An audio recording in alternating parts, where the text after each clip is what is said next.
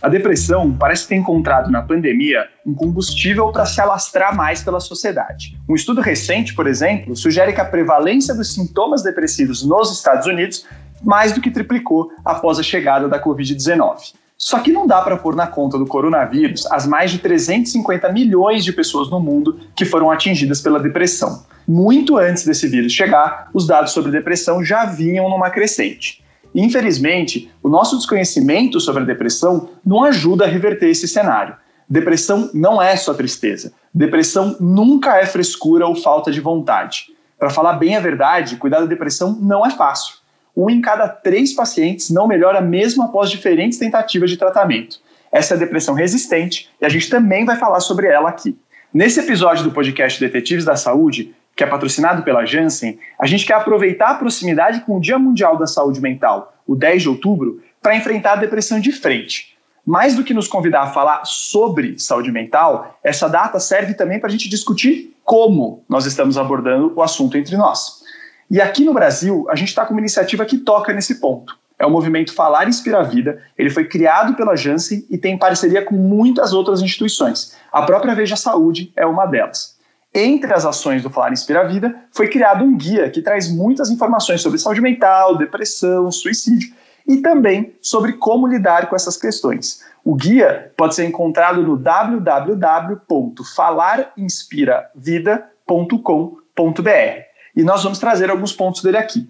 Meu nome é Telro Preste, eu sou editor da Veja Saúde e a gente está começando mais um episódio do podcast Detetives da Saúde. Nosso convidado mais que especial de hoje é o psiquiatra Elson Azevedo, pesquisador da Universidade Federal de São Paulo. Tudo bom, doutor Elson? Tudo bem, Theo. Muito obrigado pelo convite. É uma honra participar. Bom, doutor Elson, vamos então começar a colocar a depressão nesse cenário da pandemia, já que muita gente tem feito esse tipo, de associação. De fato, isso tem acontecido, doutor Elson? Tem tido um aumento de diagnóstico da depressão por causa da pandemia ou a gente não sabe direito ainda isso? Eu posso usar os dados científicos internacionais, né? Os dados nacionais ainda não estão disponíveis, mas internacionalmente, você até citou um dos dados, né? A sintomatologia depressiva vem aumentando em vários países, né? Esses dados são bastante consistentes e na prática, né, nos consultórios, nos ambulatórios, nos hospitais onde eu trabalho, eu vejo que essa sintomatologia depressiva de fato tem aumentado, né? O que a gente imagina é que um momento de tragédia como é esse da Covid-19, em que está todo mundo tenso, com medo, o maior medo humano é o medo da morte, né? E essa pandemia nos colocou diante desse medo para nós mesmos, para os nossos entes queridos, além de toda a insegurança em relação à parte financeira, vou ter trabalho, não vou ter trabalho, vou conseguir dar sustento para minha família, ou mesmo as pessoas que são o arrimo da família, as pessoas que continuaram trabalhando porque precisavam, e a preocupação, e se eu morrer? Já que eu sou o único que trabalha na família, eu que sustento a família, o que vai acontecer? Todos esses medos, eles trazem à tona as vulnerabilidades que a gente já tem, né? Então, as pessoas que têm determinado tipo de problema de saúde mental, pessoas que já têm traços de ansiedade, essa ansiedade vai ficar mais intensa. Pessoas que já têm um histórico de depressão ou têm alguma vulnerabilidade para depressão, também isso pode aflorar, né? Então, é um momento muito específico da nossa história, em que estamos todos nós diante de uma situação que a gente tem pouco controle, né? Normalmente a gente tem a ilusão de controle, né? Que a gente consegue, se eu fizer tudo certo aqui, nada de errado vai acontecer. E o mundo dá na nossa cara, né? Mostra que um vírusinho, um bichinho aí pode deixar a nossa vida de cabeça para baixo. Só que, por outro lado, né, doutor Elson, a gente tem, por exemplo, dados da Organização Mundial da Saúde que de 2005 para 2017, ou seja, antes da pandemia, já teve um aumento considerável no diagnóstico de depressão. Eles colocam algo em torno de 18%, né? Esse aumento que vem de antes, doutor Elson, ao que a gente atribui ele? Eu só vou fazer um comentário, assim, que esse aumento de sintomas depressivos não necessariamente configuram diagnósticos de depressão, né? Isso é uma circunstância que a gente precisa avaliar com cautela, porque muitos desses estudos são aproximações. Então é difícil a gente bater o martelo que efetivamente diagnóstico de depressão aumentou 3 vezes. Agora, esses dados que você citou, eles são mais detalhados, né? A gente são de diagnósticos de depressão. E parece ter aumentado mesmo, vem aumentando o diagnóstico de depressão. Um lado disso é porque as pessoas, saúde mental está sendo mais difundida, a gente pode conversar mais, as pessoas buscam mais ajuda, mas há alguma ideia de que isso pode estar aumentando mesmo, né? E a gente pode elocubrar várias razões para isso. Uma das hipóteses é o efeito da modernidade, né? Desse nosso jeito de viver. E o nosso cérebro, se for pensar assim, o nosso cérebro é o mesmo de 1 milhão de anos atrás, né?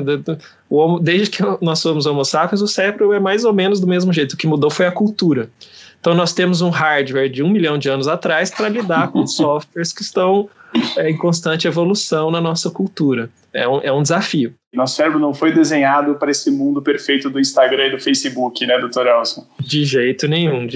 Mas nada contra também, né? As coisas avançam, tem coisas maravilhosas da modernidade, da cultura, fantástico, né? Mas a gente precisa reconhecer que, diante disso, a gente tem que ter um cuidado ainda maior com a nossa saúde mental. Bom, doutor, então assim, como é que hoje em dia, né, a gente tem um grande avanço científico, da medicina também, como é que com essas coisas, com esses achados atuais, a gente define depressão hoje em dia? Porque as pessoas tendem a achar que depressão é muita tristeza, mas imagino que tem mais por trás disso, né? Com certeza, acho que tem muito, a gente sabe muito sobre depressão, sobre o que acontece no cérebro, mas tem muito que a gente não sabe também. Isso precisa ser dito, porque o cérebro é disparado o órgão mais complexo do corpo humano. Então, talvez a última fronteira aí do nosso conhecimento sobre o corpo é o que está acontecendo no nosso cérebro. Uma analogia que eu comecei a fazer agora há pouco, e eu acho, não é boa o suficiente. Se a gente for conversar com um filósofo da mente, o cara vai me destruir no meio, né? Me mostrar por A mais B que essa analogia é péssima. Mas, para fins da nossa conversa, ela é interessante, né? Que é a analogia de que o cérebro é um mega supercomputador, né? É o hardware do computador, e a mente são os softwares que rodam, as informações que rodam nesse hardware. E por que essa informação é interessante? Porque muitas vezes a gente tem uma visão meio romantizada sobre a mente, e parece uma coisa etérea, espiritual, sabe? E não, a não ser que você considere uma coisa espiritual o seu Windows que roda no seu computador, né? Não é nada. O nosso cérebro é um sistema de processamento de informações, né? E as informações que rodam nele a gente chama de mente, né? É o nosso sistema operacional aí de processamento de informações. E esse software pode ter problemas, pode travar, pode funcionar mal, seja por problemas no hardware, no cérebro, seja por problemas de configuração aqui do nosso software. Então, a gente está nesse terreno. Agora, o cérebro, ele tem uma coisa muito diferente de um computador normal, muito diferente, que torna ele muito mais avançado, que é o seguinte: o nosso cérebro, ele se modifica a partir do software que está rodando nele. Então, as informações rodando no cérebro, o cérebro vai se remoldando para processar melhor aquela informação. Vai fazendo novas conexões de neurônios. É como se os fios do computador se rearranjassem à medida que fosse rodando um software para poder rodar melhor. E o nosso cérebro faz isso. Claro que não é uma mudança assim, sem limites, é uma mudança dentro de um padrão, né? Algumas mudanças, mas isso acontece. Então a brincadeira é assim, Theo, o seu cérebro nunca mais vai ser o mesmo depois dessa conversa que a gente está tendo aqui. E os nossos ouvintes também, mudou, se lascou. Mudamos o seu cérebro. E é isso, assim, eu acho que só para a gente ter um contexto de que a gente não está falando de nada etéreo. É verdade, doenças mentais têm a ver com o cérebro. E tem a ver com as informações que estão sendo rodadas nesse cérebro, né? Fiz esse contextozinho para a gente falar de depressão, né? Esse é um jeito, enfim, é um jeito da gente pensar sobre depressão, que é assim, tem um problema no processamento de informações na nossa mente, né? Antigamente a hipótese era uma hipótese assim, a serotonina está baixa.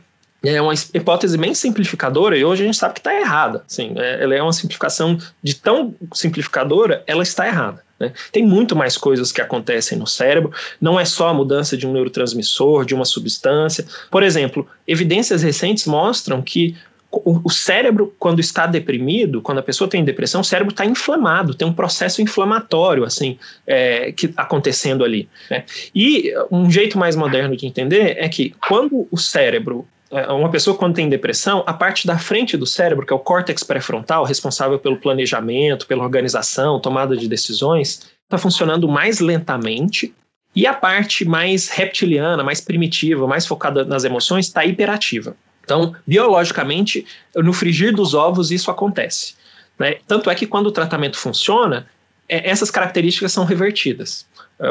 Volta ao normal, assim, a parte da frente volta a funcionar melhor e aqueles ultra impulsos que estão vindo da parte mais emocional do cérebro, isso é regularizado, né? Então, biologicamente é isso, mas vale a pena a gente falar dos sintomas, né? Porque o psiquiatra, o médico, quando ele diagnostica a depressão, ele diagnostica pelos sintomas, né? A gente não precisa fazer uma ressonância magnética funcional para saber disso. Assim, as informações para o diagnóstico a gente obtém pelo software. E como é que o meu software, como psiquiatra, se comunica com o seu software? Através da linguagem, né? Da linguagem e de observações indiretas, né? Às vezes, a própria observação da expressão facial, do corpo, a gente tem indicativos sobre o funcionamento mental. Eu acho que é legal também o que você colocou, doutor Elson, porque de certa forma mostra que sim, existem fatores externos que podem contribuir para o aparecimento de um problema como a depressão, mas a gente também tem fatores internos aí, né, que estão muito vinculados ao diagnóstico. Então acho que isso ajuda a reforçar, né, esse caráter complexo da depressão e que não se resume só ao que está nos circulando, né, o que está nos circundando, né, doutor Elson? Exatamente. É difícil, diante disso tudo que eu falei, é difícil você separar o que é uma influência ambiental do que é uma influência puramente biológica. Porque o ambiente muda o cérebro e o seu cérebro modula como é que você vai interagir com o ambiente. Se você tem uma característica lá do seu temperamento que tem a ver com o cérebro, que deixa você, enfim, você é propenso a estar mais isolado, a conversar menos, isso modula como é que você vai interagir com o ambiente, como é que você vai construir uma rede de amigos, como é que vai ser seu desempenho no trabalho, seu sucesso. Então, é muito difícil fazer essa distinção, mas a gente tenta fazer, né? E tentando fazer, a gente poderia dizer que em torno de 40% da herança da depressão ela é genética. 40%, 50%, a outra metade é ambiental. Você lembrou muito bem, Theo, que depressão não é tristeza. Tristeza é uma experiência humana, né? Que faz parte da vida. Poxa, a gente se emociona com os romances, com as tragédias gregas, com a ópera, né? E a ópera está lá com a tristeza, a gente vive aquilo. Não é depressão, o que a gente vive, né? Senão a gente também tem que tomar um cuidado para não patologizar as emoções humanas. Agora, depressão é muito mais do que isso. Até o Andrew Solomon, um escritor que viveu vários anos com depressão, ele fala muito bem assim, que o contrário da depressão não é felicidade. O contrário de depressão é vitalidade. Vitalidade. Então, se a gente for pensar nas características da depressão, dá para a gente dividir em 3 grupos principais. Características emocionais, características do funcionamento do pensamento, vamos dizer assim, do raciocínio, das ideias, e características físicas, né? Como é que são as características emocionais? Aí sim, o sentimento de tristeza, de raiva, de irritação, falta de prazer nas coisas, né? Então seria no espectro das emoções que uma pessoa com depressão sente. Como é que fica o pensamento de alguém com depressão? Tanto em termos da quão bem o pensamento está funcionando e que tipo de pensamento que vem na cabeça, né? Quem está com depressão, o computador está funcionando lentamente. O processamento de informações está péssimo. Então a pessoa fica com concentração horrível, memória horrível, capacidade de decisão horrível, fica super indecisa. E que tipo de pensamento que vem na cabeça? Pensamentos de inutilidade, de menos-valia, que a gente diz eu sou um lixo, eu não sirvo para nada, eu só faço tudo errado. Tem algumas pessoas até que essas ideias de culpa tomam uma característica assim, lembra de um erro lá do passado e se martiriza, nossa, como é que eu fiz isso? Poxa, eu devia ser punido, eu vou me entregar na polícia porque eu fiz isso. em situações extremas. Então esses são os pensamentos e inclusive desesperança também, a sensação de que nada disso vai melhorar, não tem saída, ideias de que é um fardo, um peso para as pessoas, poxa, minha família estaria melhor se eu estivesse morto, por exemplo, que eu só atrapalho a vida de todo mundo, e ideias de morte e suicídio, né? Então esses são os pensamentos de quem está deprimido. E as características físicas, né? Fisicamente, a depressão produz, e isso eu estou dizendo as características que a gente pode avaliar pela consulta, né, não necessariamente por exames, né. A pessoa que está deprimida, fisicamente, ela tem uma redução do nível de energia muito drástica, né. Então essa sensação de redução do nível de energia é muito significativa. Tem algumas pessoas que falam, poxa, doutor, é como se eu estivesse carregando chumbo nas pernas. Tem um filme, aquele Melancolia, né, com a Kirsten Dunst, ela é uma das, se eu não me engano, é ela que está deprimida no filme. Depois o filme dá uma viajada, assim, mas quando ele fala sobre depressão, tem uma imagem muito representativa, que é a atriz andando, assim, com as pernas presas em correntes, né? E o esforço que ela faz para caminhar, que é uma sensação que as pessoas que têm depressão sentem muito, assim, de que o caminhar é pesado, fazer as mínimas coisas é difícil. Eu já tive um paciente que me disse assim, então, doutor, eu tenho feito xixi na cama porque eu não tenho energia para me levantar e ir ao banheiro. Olha só. São situações extremas, né? Mas isso acontece. Então, mais características físicas de depressão: alteração do sono. O ciclo sono e vigília é algo muito tem a ver com a nossa biologia, com a liberação de hormônios. Isso fica tudo atrapalhado na depressão, né? Até só a título de exemplo, uma das características marcantes de depressão é o que a gente chama de despertar precoce. Então, digamos que a pessoa normalmente acorde às 8 da manhã. Quando ela está deprimida, e aí, falando sobre como é que a gente acorda, né? Antes da gente acordar, se a pessoa acorda normalmente às 8 da manhã, lá pelas 6h30, o corpo começa a liberar hormônios para o corpo ir se preparando para ligar. Em quem está deprimido, essa liberação dos hormônios fica toda atrapalhada. Aí 3 horas da manhã, 4 horas da manhã, enche de cortisol, pá! E o cara acorda às 4 horas da manhã. E fica lá deitado pensando nos problemas, na vida, no tanto que ele só atrapalha as pessoas. Tanto é que o Andrew Solomon fala, né, assim, esse período da manhã, né, dessa madrugada do despertar precoce da manhã, é o demônio do meio-dia, né? Perfeito, que inclusive é o nome do livro dele, né? Exatamente. É um dos nomes do livro dele. E você falou do Melancolia, a Melancolia é do Lars von Trier, para quem se interessar, são duas boas obras mesmo para discutir o assunto. Agora, doutor Elson, aproveitando, né, essas questões que você falou dos diferentes sintomas, né, eu acho que tem uma coisa que tem depressões que são, entre aspas, mais leves e algumas mais graves também. Isso existe realmente dentro do universo da psiquiatria? São as classificações que a gente dá, né? Por exemplo, esse paciente que estava, urinando na cama porque não se levantava e não se alimentava e estava fazendo, não sei se, enfim, você já acompanhou alguém, os nossos ouvintes acompanharam alguém que está acamado há muito tempo, vai formando feridas nas costas, né? Então o paciente vai formando feridas nas costas. Isso é uma depressão muito grave, que a gente vai precisar internar, às vezes precisa até passar uma sonda, porque o cara não se recusa a alimentar, você precisa alimentar pela sonda, sabe? Então são situações muito graves, de risco iminente de vida. Então, a título, a gente classifica assim como depressões leves, moderadas e graves. Mas não é para a gente subestimar o tanto que uma depressão chamada de leve, classificada ali pelo psiquiatra na hora de dar o diagnóstico como leve, como se aquilo não tivesse importância, não fosse ter impacto na vida. Muitas vezes uma depressão leve acaba sendo mais prejudicial na vida da pessoa porque ela não busca tratamento. O desempenho dela está péssimo, a qualidade de vida está péssima, está destruindo as relações familiares, as relações sociais, está se lascando no emprego, vai acabar sendo demitida no emprego porque o desempenho está péssimo e não busca tratamento, né? Esse cara que está lá acamado fazendo ferida nas costas, assim, alguém vai dar um jeito, alguém vai perceber, vai levar ele no hospital, né? Então vai buscar tratamento, vai ser tratado, vai melhorar, enfim. Mas às vezes as depressões leves a moderadas vão passando anos sem tratamento e arrebentando a vida da pessoa, né? Isso é muito interessante, doutor Elson, que eu queria justamente tocar nisso, né? Qual é o impacto da falta de um tratamento adequado, né? E mesmo de um apoio adequado?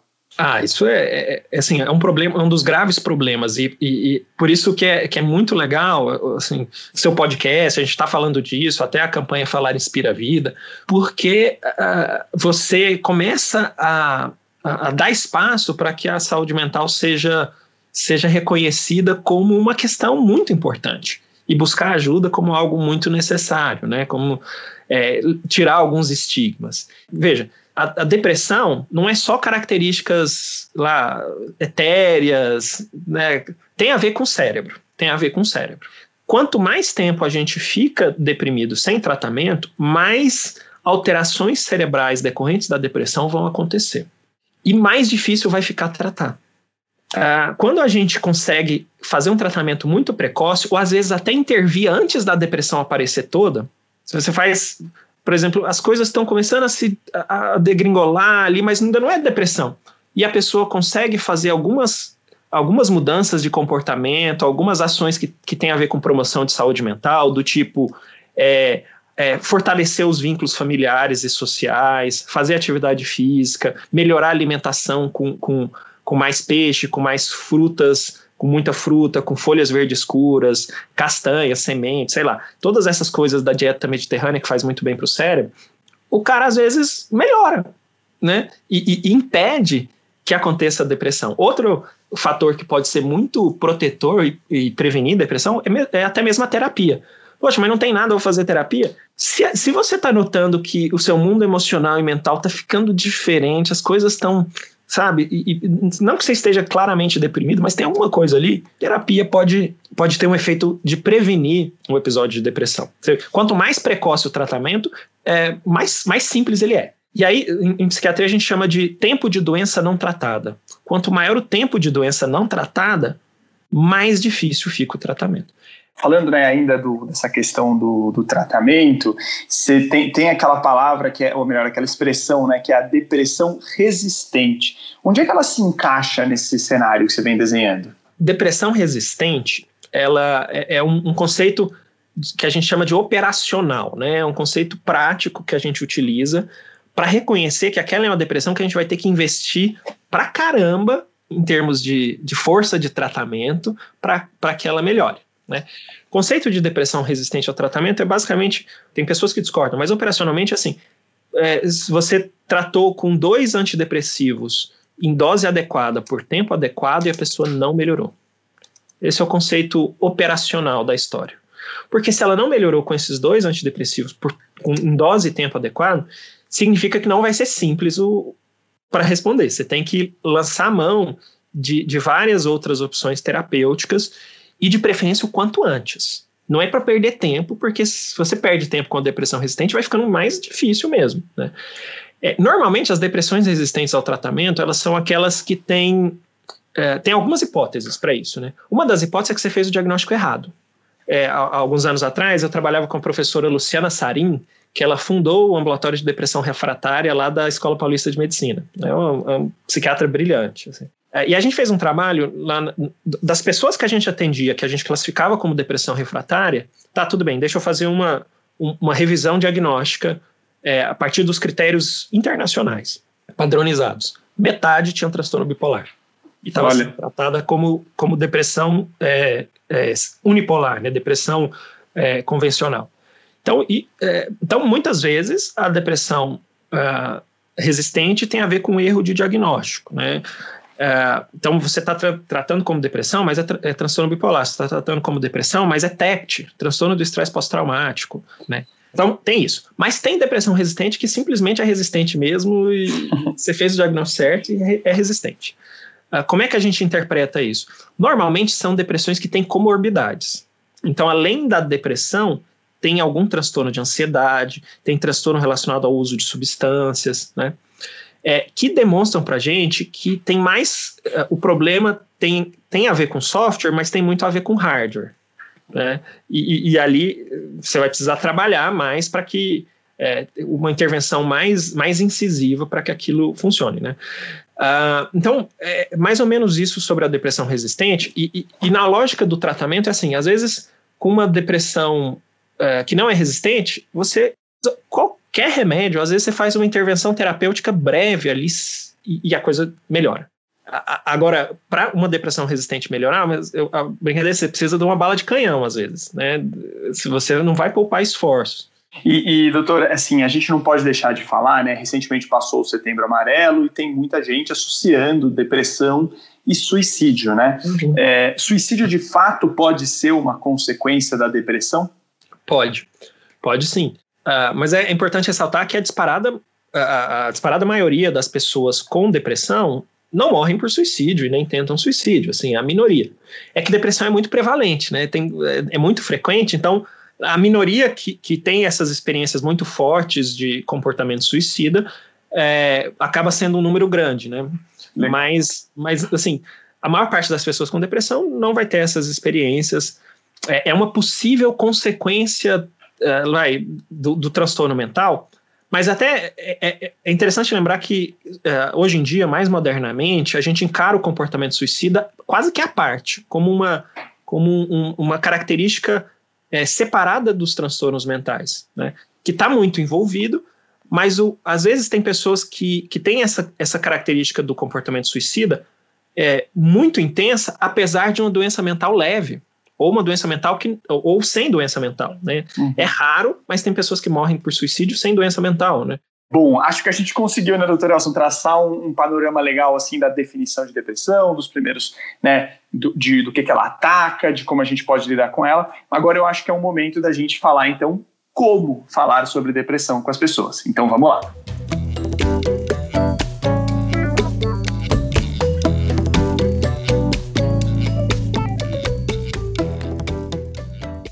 Bom, como eu disse, o Movimento Falar Inspira a Vida tem um guia bem bacana sobre depressão. E nele dá para encontrar um número considerável de frases que às vezes a gente fala sem pensar, mas que não fazem nada bem para quem tem depressão ou para alguém que está enlutado após um suicídio na família, por exemplo. Eu até quero tocar em algumas dessas frases com o Dr. Elson, mas antes disso, Dr. Elson, vamos falar de comunicação de maneira mais abrangente, né?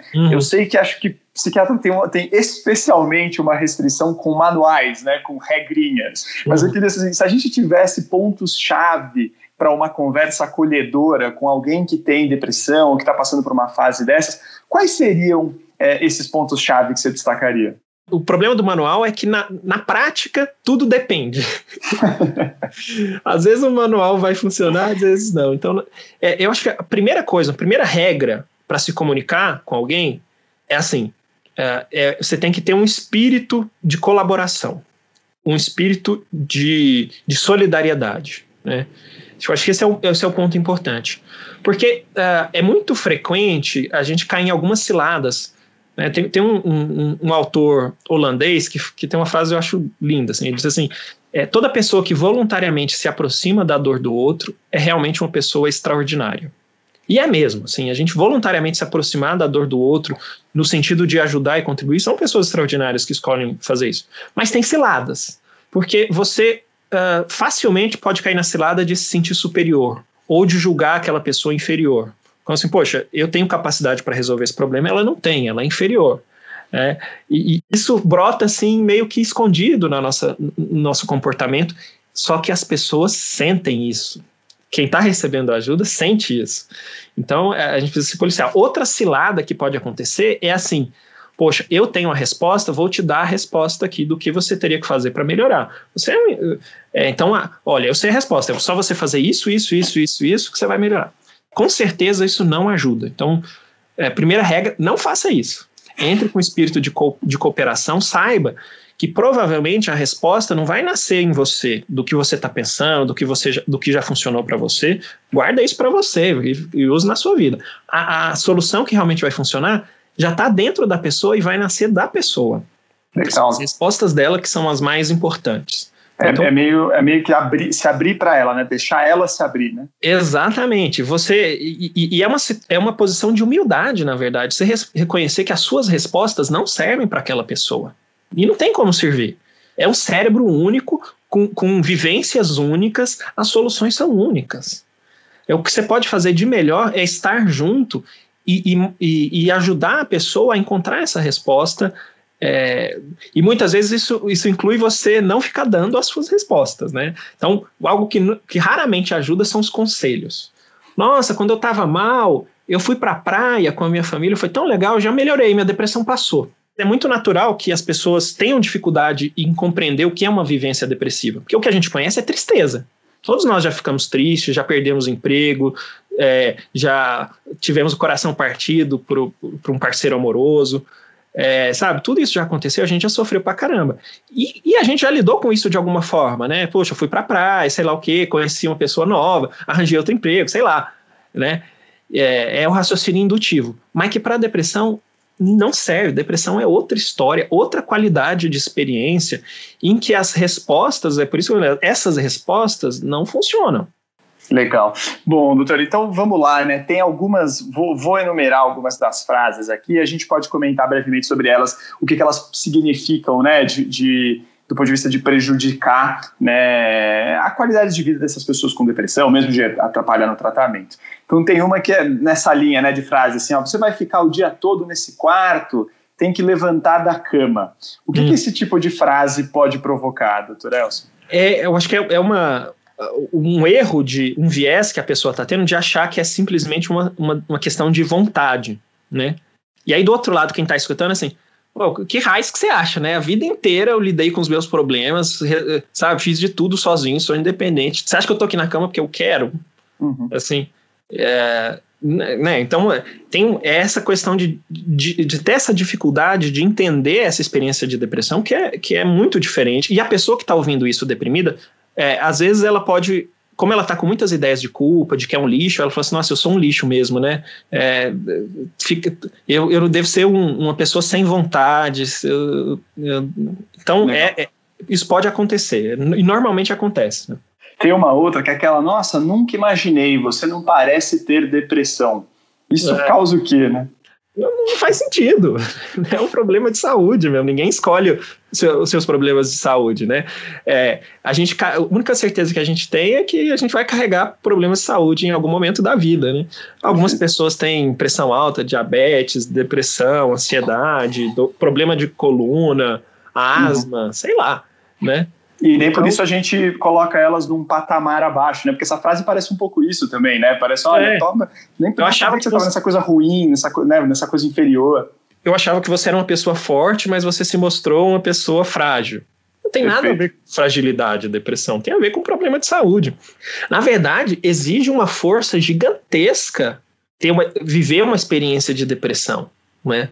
Tem uma que é assim, pobre não tem depressão, precisa trabalhar, não tem tempo para esse tipo de frescura. E tem aquela, homem precisa sustentar a família, depressão é coisa de homem fraco. Tem essas coisas que, além disso, ainda demonstram outros características positivos na sociedade, né? Outros preconceitos, né? E essa de pobre não tem depressão, assim, isso é facilmente demonstrável por dados, assim. Tem sim. Só que não tem acesso a tratamento. Né? Tem realidades nas periferias das grandes cidades, inclusive de São Paulo, e assim, o que a gente enxerga às vezes? Pessoas que estão em situações gravíssimas e ficam lá porque não tem acesso a tratamento.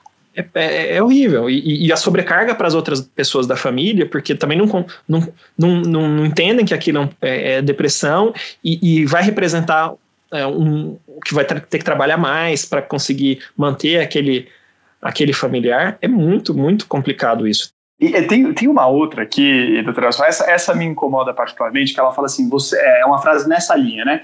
Você é um ingrato em falar de suicídio. Tem tanta gente com um problema mais grave que o seu. Essa palavra da ingratidão me parece quase que você está pegando o problema do outro e jogando para você ainda, né? Olha, você que está com depressão e eu que estou sofrendo. É uma coisa meio maluca. Você sabe que, assim, nessas frases, o que torna essas frases corriqueiras e elas, por que elas pegam? E muita gente fala isso. Porque as pessoas conseguem se identificar, assim, e não é de propósito, é porque tem alguma coisa ali que parece verdade, né? Por exemplo, frequentemente eu atendo pessoas que perderam entes queridos por suicídio. E aí uma pessoa me diz assim, nossa, doutor, ele foi muito ingrato, né? Será que ele não pensou que ele ia destruir a vida das nossas filhas pequenas? Que ele ia destruir minha vida? Né? Então, dá para entender ela ter esse sentimento. Dá para entender. É verdade. Mas qual que é a questão? O cara que se matou, ele estava com uma perspectiva toda distorcida da depressão, pensando o seguinte, eu sou um lixo tão grande que a minha existência só prejudica a vida da minha esposa e das minhas 2 filhas. Minha existência atrapalha a vida de todo mundo. Se eu morrer, vai ser melhor para minha família. Totalmente distorcido. Assim, é óbvio que não era isso, mas ele acreditava piamente nessa vivência pela distorção que a depressão causa na capacidade de raciocínio e pensamento. Né? Então, na cabeça dele, ele estava fazendo um ato heróico pela família, né? Que é uma fantasia, uma distorção. Estava vivendo ali a depressão, né? Mas dá para entender que a pessoa, quem está de fora, pense nisso, né? Legal. E nessa linha do enlutado pelo suicídio, doutor Elcio, tem aquela, o seu esposo, seu marido, sua esposa, né, cometeu suicídio, que triste, você não tinha percebido nada, isso também pode ser ruim? Por 2 motivos, né? O cometer suicídio, a gente falou por muitos anos nisso, mas quem cometer remete a um crime, né? Em algum momento, se matar era um crime. Em alguns países do mundo ainda é. Então, se você tentar se matar e não der certo, você vai ser preso. Então, remete-se a esse histórico de que suicídio era considerado crime. Então, cometer suicídio é errado, né? Você morreu por suicídio, né? Tem que tomar cuidado, porque os termos carregam emoções, né? Carregam preconceitos, histórias. Então é isso. E o outro lado é assim, você não percebeu nada? Olha, perder alguém querido, assim, é uma experiência que todos nós vamos ter ao longo da vida, assim, de perder alguém querido. Mesmo que seja por circunstâncias que não tenha nada a ver com o que você podia fazer, assim, morreu por um câncer terminal, morreu de infarto. É uma experiência muito comum quando a gente perde um ente querido, você ficar culpado. Você fala, poxa, mas eu devia ter levado ele no cardiologista, né? Poxa, mas será que não tinha alguma coisa que eu podia ter feito? E esse sentimento de culpa é muito frequente no luto. Em quem perde alguém por suicídio é mais ainda. A pessoa já está se remoendo por dentro, assim. E aí, quando você fala assim, poxa, mas você não percebeu nada. Você está colocando gasolina nesse fogo da culpa, né? Ainda mais, tem essa característica. Normalmente as mulheres, elas são boas em reconhecer emoções, então elas se reconhecem deprimidas e procuram ajuda mais cedo, né? Os homens, entre as várias coisas que o homem é pior que as mulheres, uma delas é nesse reconhecimento das emoções. Então, é frequente que o homem nem reconheça, tenha mais dificuldade em reconhecer-se deprimido, e isso também dificulta que as pessoas em volta observem também, né? E muitas vezes o homem esconde, né? Pois é. A única coisa que aparece para a família é que ele está irritado. Está irritado, está bebendo mais. Poxa, quem não trabalha na área, como é que vai ligar isso à depressão? Ele está trabalhando, está normal, só está irritado, mas o homem é irritado mesmo, né? Deve estar estressado com o trabalho e tal. E bebendo mais. A gente tem essa cultura da bebida, né? Normaliza a bebida. Então, é engraçado que eu fiz uma viagem para a África do Sul, aí tinha lá um outdoor assim, né? Cerveja, nossa tradição. É engraçado, eles conseguem convencer todos os países de que cerveja é a tradição de lá, né? Então a gente acha o Brasil, o país da praia, do futebol e da cerveja, né? Então, os caras são muito bons, né? Eles nos enganam facilmente e a gente normaliza o consumo de álcool, que é um dos graves complicadores aí das doenças mentais e um fator de risco muito importante para suicídio. Legal, bom ponto para colocar mesmo, Dr. Elson. Aliás, essa dificuldade que você mencionou, até de reconhecer alguns dos sinais que podem antever, né, uma depressão, que podem antever eventualmente até um suicídio, mostram como é importante a gente saber quando buscar ajuda. E esse é o tema da nossa próxima parte aqui do podcast, que tem o apoio da Janssen. Então vamos lá.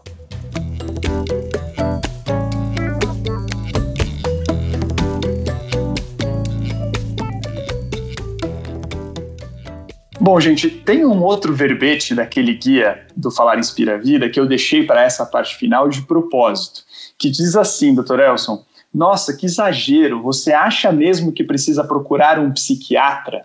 Eu acho que isso diz muito sobre quando buscar ajuda. Isso que eu queria ver com você, Dr. Elson. Quando que é o momento de buscar ajuda? Olha, essa é a pergunta crucial, né? E depende. Eu adoro as respostas que falam depende. Porque normalmente as respostas para problemas complexos são tons de cinza, né? Por que depende?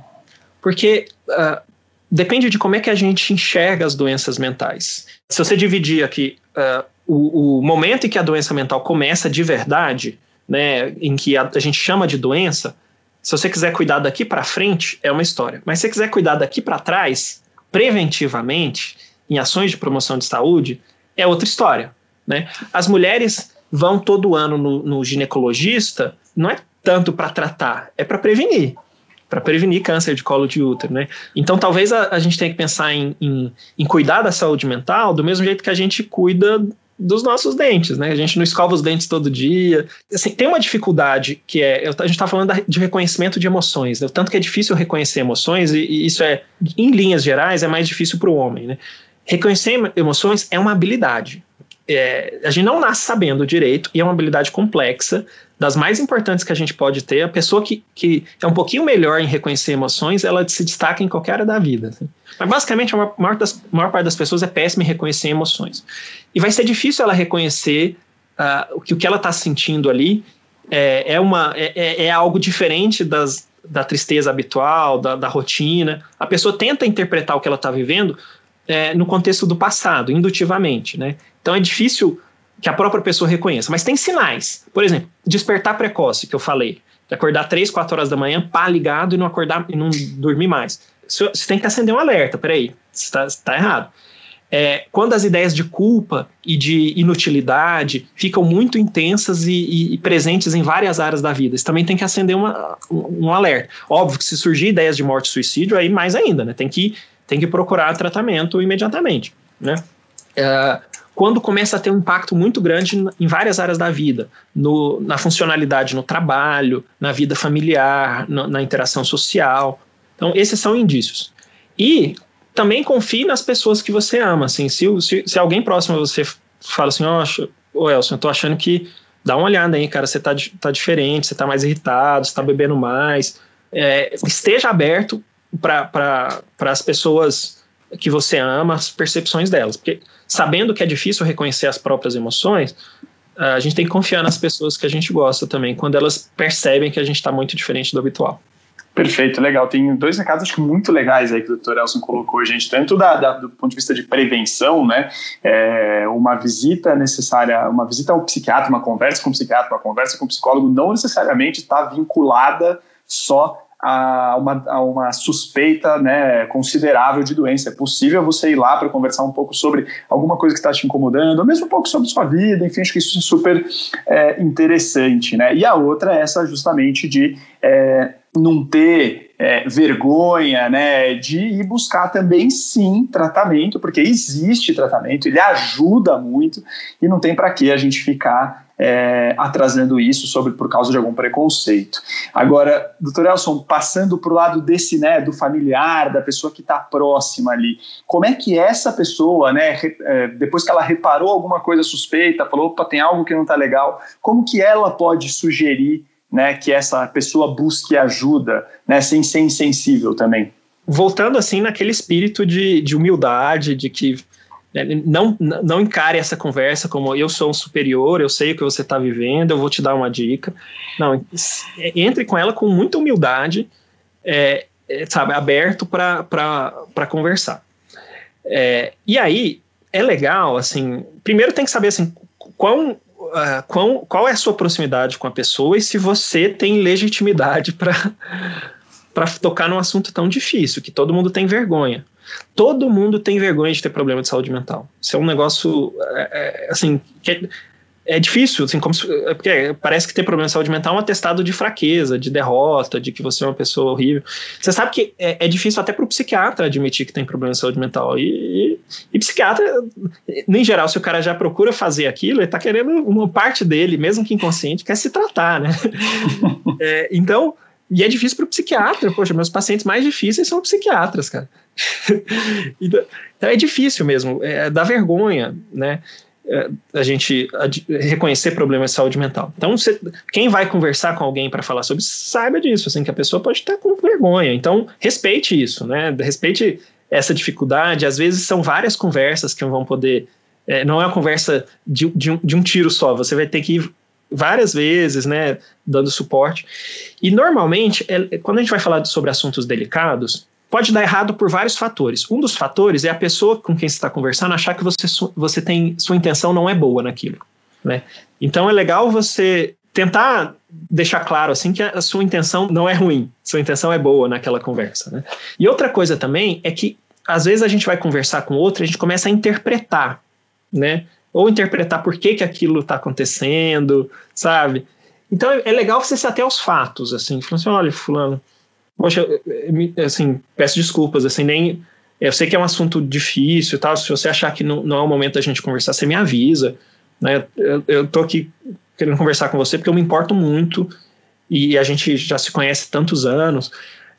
Eu tô observando que nesses últimos meses você tem bebido mais do que você bebia, que você tem chegado atrasado em algumas reuniões. Eu sei que isso não é normal para você normalmente é um cara com desempenho espetacular. O que você acha? Assim, isso me fez pensar que talvez esteja alguma coisa diferente acontecendo contigo. Faz sentido? O que você acha? Perfeito. Então é um jeito que você não está interpretando, não, você está genuinamente preocupado com o outro e você está percebendo algumas coisas. E é legal a gente se ater a fatos, assim, não a elucubrações. Ele está chegando atrasado, você está vendo que ele está bebendo mais, sabe? E aí, se a pessoa se sentir que aquela conversa tá num ambiente de segurança e de apoio, ela vai poder se abrir. Se ela estiver resistente, ainda achar que não é um ambiente seguro, ela vai falar, não, que isso, impressão sua. Aí você pode falar, assim, você sabe que você pode contar comigo, que eu me importo muito contigo. Será que eu posso falar com você de novo, assim, se eu continuar preocupado? Se eu não pode, mas é besteira sua, mas pode conversar de novo. Então deixa a porta aberta para conversar de novo. Então a gente tem que saber que é difícil isso, que dá vergonha. Então é natural que a primeira resposta seja não, é impressão sua, tal. Deixa a porta aberta para conversa e se você continuar observando que está difícil, conversa de novo. Legal, e deixa a pessoa também ter esse tempo de reflexão, de maturar um pouco isso que sim, você colocou ali para ela, né? Legal. Agora tem situações de emergência, né? Se você percebe que a pessoa está num risco iminente por alguma circunstância, um risco de suicídio, aí tem horas que você tem que pegar e levar para o pronto-socorro, né? Mas são as exceções. Bom, muito obrigado por estar hoje aqui com a gente, doutor Elson. A conversa voou aqui. Muito bom, Theo. Foi um prazer estar contigo, cumprimentando aí por essa iniciativa de falar sobre saúde mental, a parceria com a Janssen, a campanha Falar Inspira a Vida, que é uma campanha assim, muito interessante de fomentar conversas produtivas, conversas que criem colaboração entre as pessoas sobre saúde mental, né? Falar é muito importante, né? Mas sabe que a gente está no momento que a gente precisa ter medidas práticas, né, de implementação. E até a pandemia trouxe isso. As discussões sobre saúde mental estão mais presentes no debate público. E a população espera que os profissionais de saúde mental agora deem uma resposta. Está vindo a quarta onda da pandemia, que é a onda dos problemas de saúde mental. O que os profissionais de saúde mental vão oferecer? E aí, lá no Departamento de Psiquiatria da Escola Paulista de Medicina, a gente se propôs a elaborar um documento que são as 10 medidas pela saúde mental. Tem aquelas 10 medidas contra a corrupção, a gente vai ter as 10 medidas pela saúde mental, que são algumas diretrizes, nada muito sofisticado, tudo baseado nos protocolos internacionais, sabe, de como o poder público pode prover uma saúde mental de qualidade. Então, para a pessoa poder olhar as diretrizes e falar assim para o prefeito, você está fazendo isso aqui, falar para o vereador, para o deputado, você está fazendo isso aqui garante uma saúde mental de qualidade.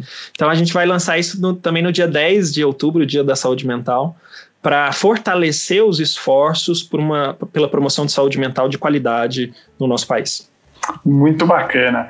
Bom, gente, como o Dr. Elson falou, esse é um episódio que tem o patrocínio da Janssen. Eu queria agradecer muito pela audiência de vocês. E se você tem críticas, sugestões, comentários, por favor, é só entrar nas redes sociais da Veja Saúde. A gente está no Instagram, no Facebook, no Twitter, né? Onde você achar melhor, você pode escrever aí para a gente. A gente também tem e-mail, que é o saude.abril@atleitor.com.br. Bom, esse episódio teve eu mesmo, Theo Robrest, na produção e aqui na apresentação. A edição é do Rafael Bertazzi e também, como vocês já perceberam, nosso convidado especial é o Dr. Elson Azevedo, psiquiatra da Unifesp, né, pesquisador da Unifesp. Então, gente, muito obrigado. Até a próxima. Tchau, tchau.